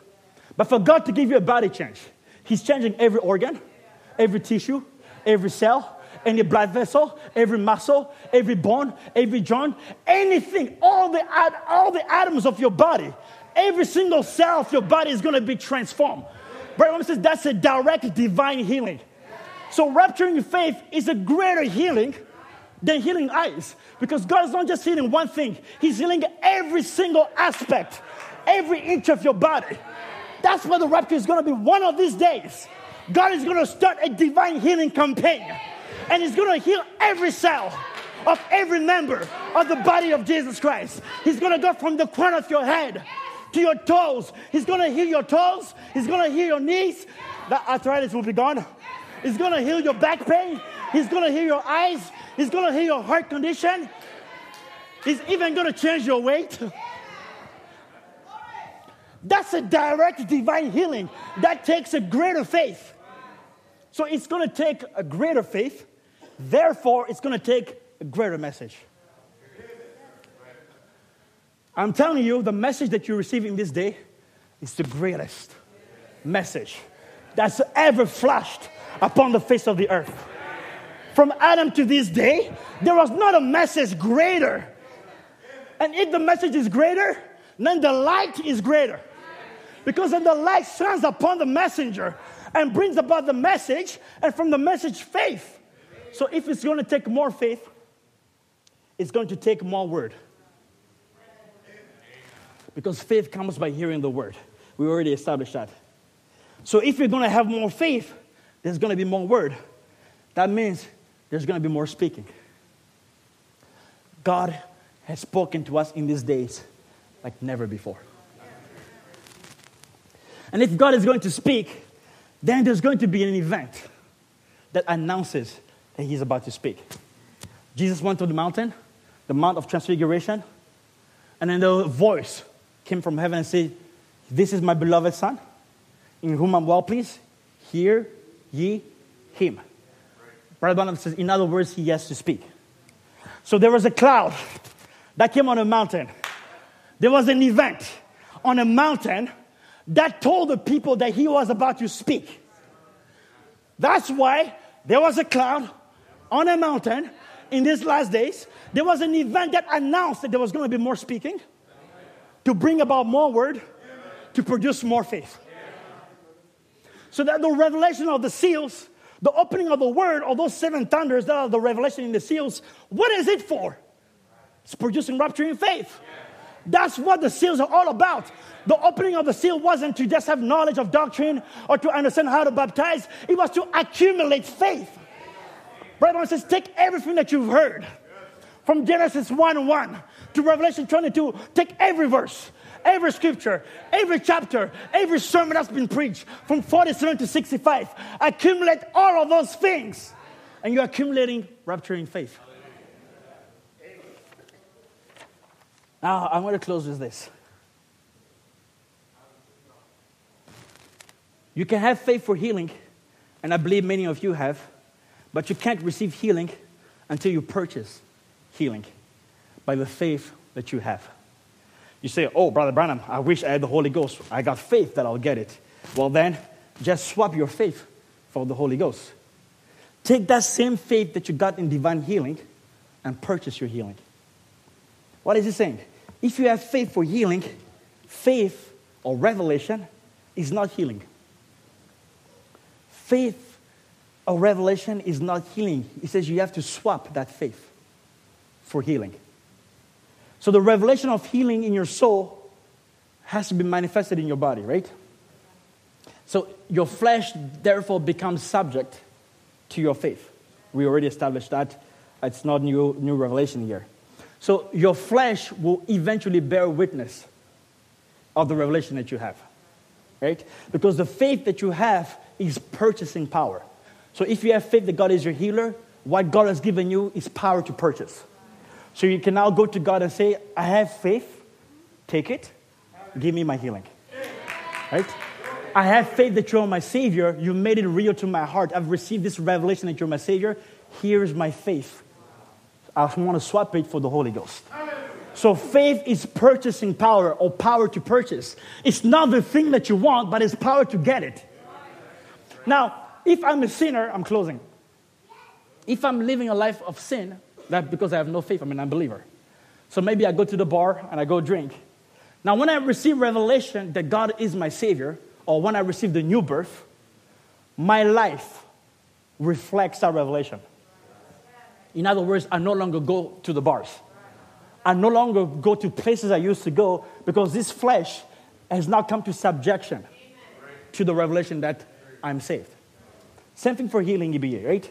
If you receive revelation that you can see, and now it's been deposited in your heart, well, this body don't see it. These eyes still can see it. But eventually, these eyes become subject because they have to reflect. I'm talking about the reflection now. Your body has to reflect that you're healed. So there is a gap between your revelation and then the state of your body. Right? So your body here says, I'm healed. Or your revelation here says, I'm healed. But the body here is still living a life of somebody who's not healed. So there's a gap. And that gap gets closed by your confession, by God making His word more real to you. And that gap begins to shrink and close and close and close until your body now matches your revelation. And now you see. Why? Because now your body has reflected the same thing that's in your soul. The same revelation. Same thing with salvation. You believe that you're saved, but your body was here. And God brings this body to subjection and you start living a saved life. Same thing for the rapture. God has deposited by the message of the hour a revelation in your soul. It's a rapturing faith. That rapturing faith is in your soul, but there's still a gap between that faith and your body. Your bodies are not changed yet. There's a gap. So, what is rapturing faith? If faith for healing is power to purchase your healing, and faith for salvation is power to purchase your salvation, rapturing faith is faith to purchase a new body. That is what rapturing faith is. God has deposited in your soul power to purchase a new body. One of these days, you're going to swap that faith for a new body. Rapturing faith is simply power to purchase. See, Paul couldn't take a rapture because he didn't have enough money to buy a new body. Paul didn't have purchasing power to buy a new body. Why? Because there wasn't a rapturing message to produce rapturing faith. And you came in this world bypassing your theophany, so you couldn't have a perfect body because you didn't have power to purchase it. You were born in sin. So when the Lamb took the book and revealed the seals, he loosed that faith into you. He gave you power to purchase. And now in these last days, there is a people on the face of the earth that possesses faith to purchase a new body. And you couldn't get that new body. That's why God put a hold on it, because you didn't have enough money to get it.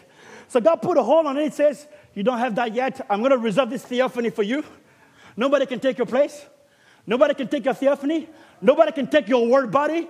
It's been reserved for you. But it says, I will give you faith in the last days. I'm going to open up my word, and I'm going to loose the revelation in the end time that is going to give you money, divine purchasing power. And when you receive that power, come back to me, and I will give you a new body. What has God done in this end time? He is lost to the church, rapturing faith. Where it is in the tapes. Where is it in the message? That's how rapturing faith comes to you. Faith is coming to you, word upon word, precept upon precept, till one of these days. The gap between your revelation and your body is going to be so great that the only way for you to perfectly reflect that, you're going to need a new body. Like, this body is no longer going to be enough to reflect that faith that God placed in your soul. That was the fellowship of God with Enoch, right? The fellowship was so sweet till God could no longer fellowship with Enoch as long as he stayed in that body. So the revelation that God gave Enoch required him to be raptured, to be in another body for another level of fellowship. One of these days, God is going to say, you know what, Bibleway? This is as far as I can go with you. This is as far as we can get in our fellowship. I've given you enough word. I've made my word more real to you, but I cannot go any further until I change your body. Now it's time. I'm going to change this body to take it to another type of fellowship with me. So then your faith begins to dictate your body. So what are we doing by feeding on the word? We're preaching to this body. We're closing the gap. That's what the word of the hour does. It closes the gap between your theophany and your rapturing faith. And little by little, that gap became slower. After Wednesday night, after rapturing message, after there's a man who can turn on the light, things that are to be, the more you feed on the word, the more you fellowship with him. The more you feed on the word, the more you hear the word from a God-sent messenger. The more you stay in that light that's being reflected, the closer, the smaller that gap gets. And eventually, your bodies are going to be changed. So God has given us faith in this hour that is greater than anything that's ever flashed upon the face of the earth. And if you can see it, if you can hear it, then it's for you. You say, how am I the bride? How do I know that I'm the bride, Brother Jean? Oh, I'll ask you the question, can you hear it? Do you see it? You are it. If you can hear it, you are it. If you can see it, it's for you. And I was reading an article. They were showing that after you turn 18, your eardrum began to age. And there are certain sounds at a certain frequency that you can only hear based on the health of your eardrums. So they say that under 20 years old, you can hear this frequency. Under 30, you can hear this frequency. Under 40, you can hear this frequency. Under 50, you can hear this frequency. So then when you start listening to it, and it says, can you hear this? Yes, then you're under 50. Another frequency, can you hear this? Yes, that means you're under 40. Another frequency, can you hear this? Yes, that means you're under 30. Another frequency, can you hear this? No. Oh, that means that you're not under 20. So now, the fact that you don't have the ability to hear, tells us about the health of your eardrum. So you can only hear as healthy as your eardrum. And certain sounds can only be heard by those that are under 20. Certain sounds can only be heard by those that are under 50. It has nothing to do with you, with your will. You can try, I want to focus and hear it. If you're under 20, you will hear it. But if you're over 20, you won't be able to hear it. That's just what it is. So if you can hear it, when God spoke in these last days a message in a certain frequency, if you have the ability to hear it, then it is for you. How do you know that the message of the hour is for you? Can you hear it? Have you received it? Can you see it? Then it is for you. There isn't any devil in hell that's going to convince you that you are not the bride of Jesus Christ. It has nothing to do with your works. It has nothing to do with your efforts. It has nothing to do with your ups and downs. If you have the sheer ability to hear it, that said the word, it's for you. Cain couldn't hear it. The rich young ruler couldn't hear it. If you can hear it, it's yours. You say, what am I doing in this church? I don't even know if this message is for me. Can you see it? And it's yours. All we need to pray for our loved ones is for healing of the spiritual eardrum. Then they can hear it. And if they have the ability to hear it, it's theirs. It's for them. If you have the ability to hear this message, that means there's a new body for you. If you can hear the message of the hour, it is a testimony. It is proof. It is proof enough to you, and it ought to be good enough that there's a new body for you. Don't worry about making that rapture. I'm not going to make that rapture looking at myself right now. I'm not ready for the rapture. I'm not going to be able to make it for the rapture. If you're ordained for it, God will see to it that He sends a message. And He will see to it that the message produces faith. And He will see to it that faith is enough in you to make that rapture. It has nothing to do with you. It has everything to do with the sacrifice that's been provided for a bride that is called out. Because you're part of that bride, He's giving you the ability to hear it. And the ability to hear it is step one of His purpose in your life. If you have the ability to hear it, there is a new body waiting for you. You're not going to miss that rapture. If the devil tells you that, he's a liar. Because if you were going to miss that rapture, you wouldn't see it. You wouldn't love it. You wouldn't feed on it. But you love the word, don't you? You hear it, don't you? You rejoice in it, don't you? You love it when it's made real to you. Why? There's a new body for you. It's your theophany. Say, feed on it. Feed on it. You're closing the gap. Feed on it. That faith is greater than any other age. That's why I believe with all my heart that if my body is going to be changed, then God can heal my body. That's why I believe that if my body is going to be changed, He can save my loved ones. If my body can be changed, He can deliver me. If my body can be changed, He can put that depression under my feet. If my body can be changed, He can remove the cancer from my body. If my body can be changed, Sister Monique can rise up again. If my body can be changed, EBS should be able to see again. If my body can be changed, there isn't any sickness that it cannot heal. There isn't any circumstances that is too great. The circumstances that the Word of God will overcome in a rapture altogether are greater than all your problems. What are your problems? What are your circumstances? What is it that it's in your life that you're looking for God to deal with that is too big for God? Think about it. If you believe you're going to be in a rapture, and I know that you do, don't you? If you believe you're going to be in a rapture, I'm telling you, the circumstances that God will change for you to go in that rapture altogether are greater than your problems today. So if you believe for that, believe for this. If you believe for that body, believe for this healing. If you believe for that body, believe for your deliverance now. If you believe for that body, believe now. What is it that you need? Believe. I'm going to close now. Just read this quote. Musician, you can come. Right on says this. The great physician who is here, He said, this sign shall follow them that believe. They will lay their hands on the sick and they shall recover. And you say to this mountain, be moved. And don't doubt in your heart, but can believe. It says, if He can create squirrels who has no way at all or nothing there to believe, He says, it's my own faith that goes and does that. My faith in what He challenged me to ask. He challenged me to ask it, and I received His challenge in obedience to His word. Think of it. It says, it's my faith that created those squirrels. What type of faith was that? It says, it's my faith that rose up to accept what He challenged me to believe. The word of God is challenging you to believe the promises that are for you. And if your faith can rise up and accept the challenge that is asked you to believe, it will go out and produce the result of it. It wasn't a man saying, I'm going to do this because I want to create squirrels. It was the Holy Spirit challenging his faith to ask for it. That's why He said this bride, He says, ask. Speak, he says. Why Christ speak? It's God challenging your faith. God is challenging you to accept his promises. He's challenging your faith to accept that his word is true. He's challenging your faith to believe that the message of the hour is true. Will your faith rise up tonight and accept the challenge that the Spirit of God put forth?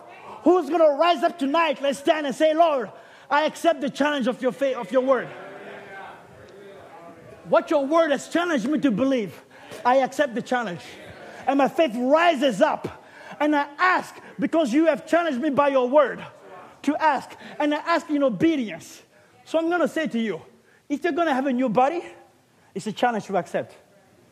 God is asking you, he's challenging you to believe that he's able to change your body without seeing death. That's a challenge. Are you going to accept that challenge? God is asking you by his word, and he's challenging your faith to believe he can move your mountains. It's a challenge to accept. God is asking you, look at that mountain in your life. What is the circumstances you're going through? What is it in your life at this very moment? I don't know what you're going through, saints, but you might be going through something that's so hard.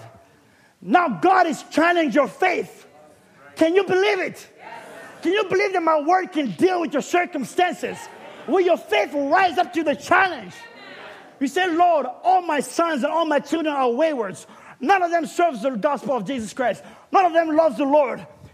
It's a challenge. I'm challenging you by the word that I am the Lord your God. And if you believe in me, you shall be saved. If you have faith in the provided atonement, as we heard on Sunday, for your wayward children, I will restore them back to you. I'm challenging your faith to believe. Can you believe me? He's challenging your faith to believe. You say, well, my parents don't believe in this message anymore. He's challenging your faith. Can you believe that I am the God who met you? That I can meet your parents? He's challenging your faith. I'm the only one in my family who believes the message. It's a challenge. The Spirit of the living God, by his word, has challenged us to believe. And I say we have no cause to doubt. We believe. God bless you tonight. Is there a song leader behind me? I can help me with a song. Do you have a song tonight? I want to call that song again. The one that you sang, Angelica, and yes. If you can sing that song again. I didn't know what to sing, but it just came to my heart now. You believe for it? Do you believe that your Christ have awoken the Master? Do you believe that the Master has awoken you? Those sleeping virgins, there was a midnight cry. There was a word that said, behold the bridegroom. There's a message in these last days that has awoken you. Not only did your Christ awaken the Master, but the Master has awoken you. Now look at your circumstances, because Jesus is in your boat. And he's challenging you by the word to rise up and ask, as the prophet of God said, it was my faith that accepted what he challenged me to ask. His word is what our faith is based on. It's not theology. It's not our own ideas. It's from the light of the gospel, the logos that's been reflected in this last day through a messenger that producing the people rapturing faith. You can go ahead.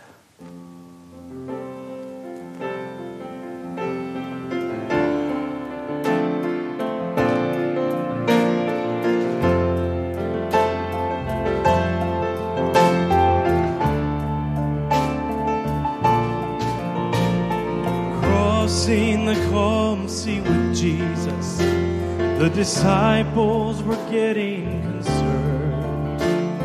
The wind started violently blowing, but he was asleep in the stern. Does he not care that we perish? We're helpless and we're so afraid. But Jesus arose when they called him and said to them, where is your faith? Because you prayed all night, because you held on with all of your might. Child, your cries have awoken the Master, for he knows your voice. Lift your hands, it's time to rejoice.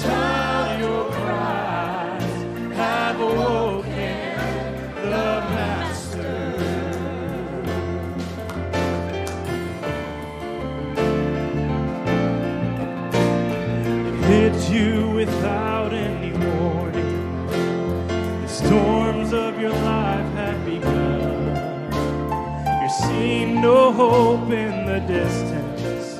You're so frightened with nowhere to run. Right now your vessel is filling, and you're thinking that you'll surely drown. You've cried out for help from the Savior, and you know you can't give up now, 'cause you prayed all night, 'cause you held on with all of your might. Child, your cries have awoken the Master, for he knows your voice. Lift your hands, it's time to rejoice. Child, your cries have awoken the Master.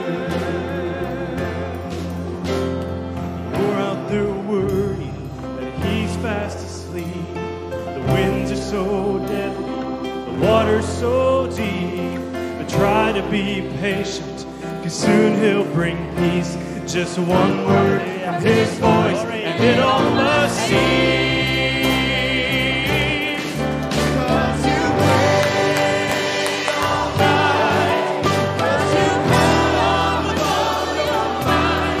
Child, your cries have awoken the Master. Oh, he knows your voice. Lift your hands, it's time to rejoice. Child, your cries have awoken the Master. Oh, because you prayed all night, 'cause you held on with all your might.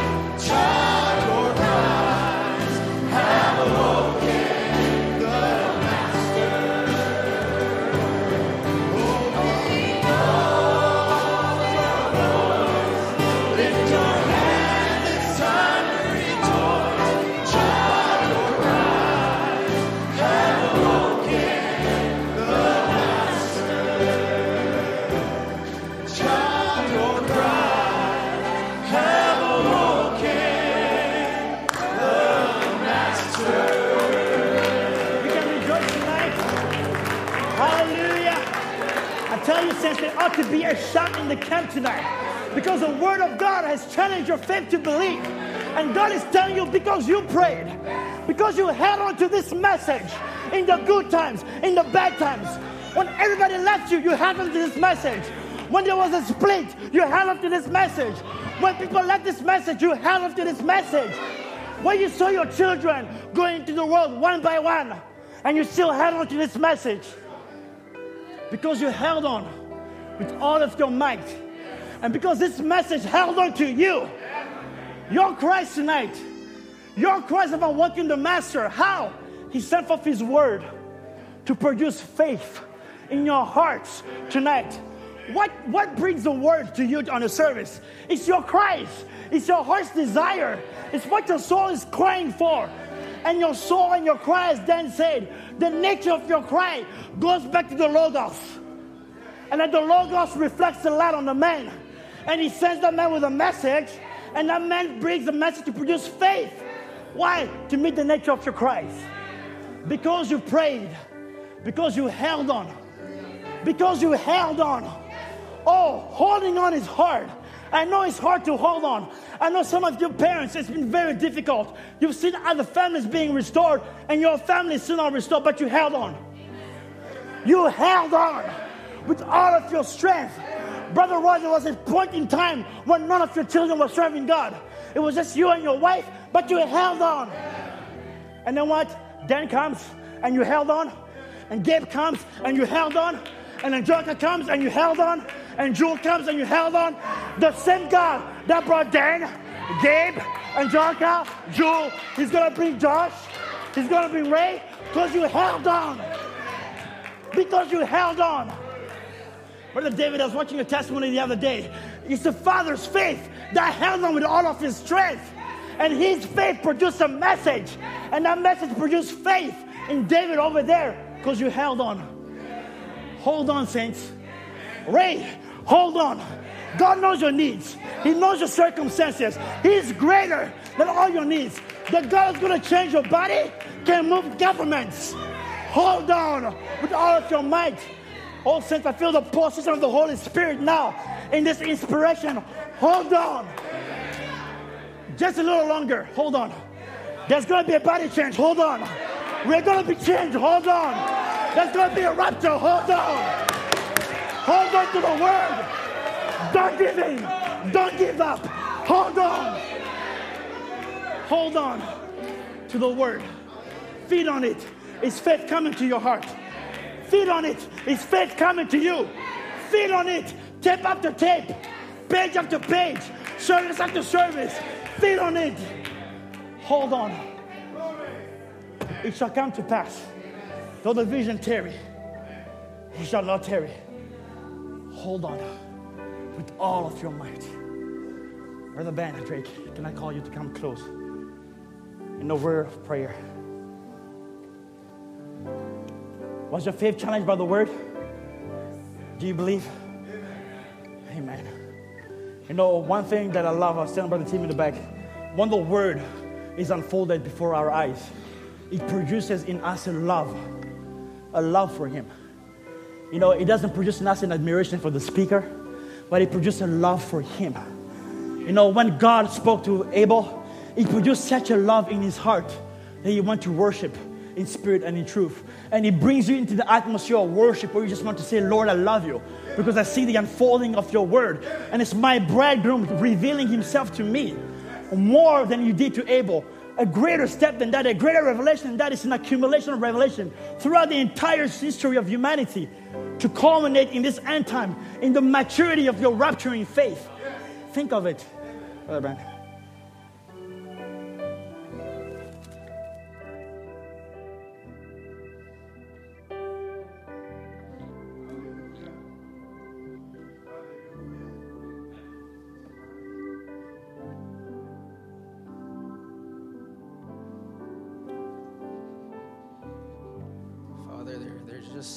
There's no words. What grace. Lord, that capstone coming down in this time. Crying, grace, grace. Come down amongst us. You would send a word in this day to restore our hearts back to that original faith. Oh God, how lost we'd be if we didn't have the original word coming and bringing us back. Oh, that faith. Oh God, I just truly believe it within my heart that we're coming to a place where we're going to be able to speak the word and it's going to be manifest right before us. As we keep looking into the word, as we've been hearing, get in the word, get in this message. We keep looking in, we're seeing reflection. We're seeing ourselves, Lord. We don't need another interpreter. We're interpreting the word. It's us being reflected back to you, God. We're so thankful that one day, in a twinkling of an eye, we're going to step into that new body. Oh, God, for the little things in our life, let it pass. For the troubles, for all the chaos, the things going on, let our eyes continue to look at you. As Peter turned away for a moment, began to sink. But Father, we look back into your eyes, oh God. Keep our eyes focused on you, Lord. Oh, Jesus, that's all we want to see. And let that come and let that light, Lord, shine on us and let us reflect, Lord, more of you every single day, Lord. As we get on our knees and cry out to you, let us come in the right channel. Let us come with the right atmosphere. Let us come, Lord, thanking you and worshiping you, Lord.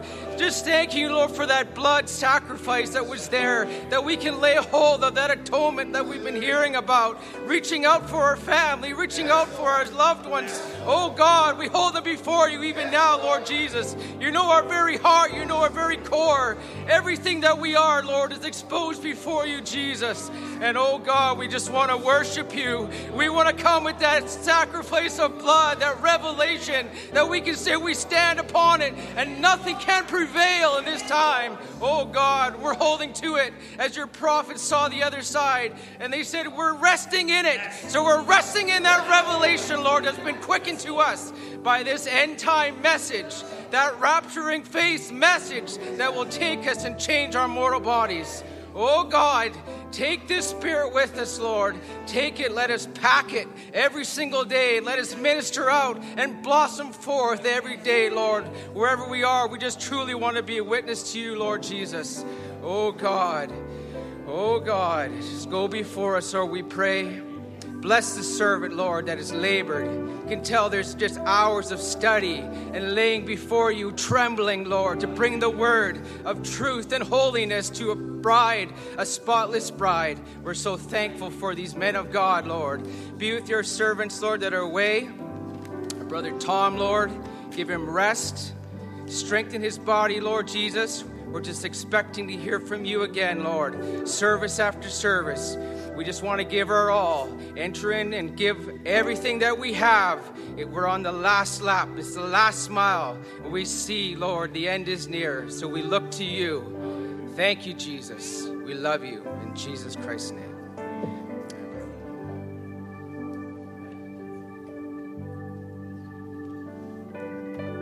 Bless you. You're all dismissed. Linger if you desire. Do you love him? I do. I love him with all my heart. There's nothing like seeing the word of God unfold. And it just produces so much faith. And here is a case we're going to pray for. Our team, Mother Murphy, you may come forward.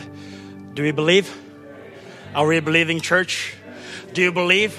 Are we going to accept the challenge of the word? What the word has challenged us to believe, that we shall lay hands and the sick shall be recovered, that in his name we'll cast out demons. Do we believe that? Can your faith rise up to believe the challenge of the word?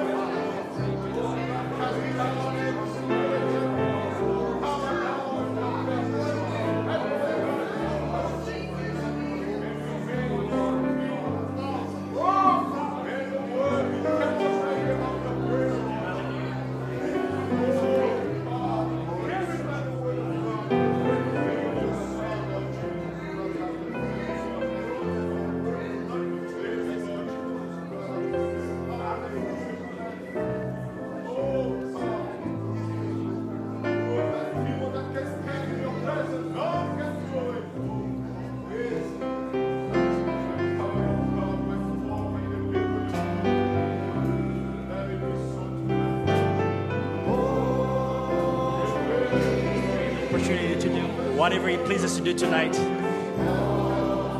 If there's any need that you want to be prayed for, if there's anything that the Holy Spirit is dealing with you on, if the Holy Spirit has challenged your faith to accept something's made real to you tonight, this is your night. This is your opportunity as the Spirit of God is moving in our midst.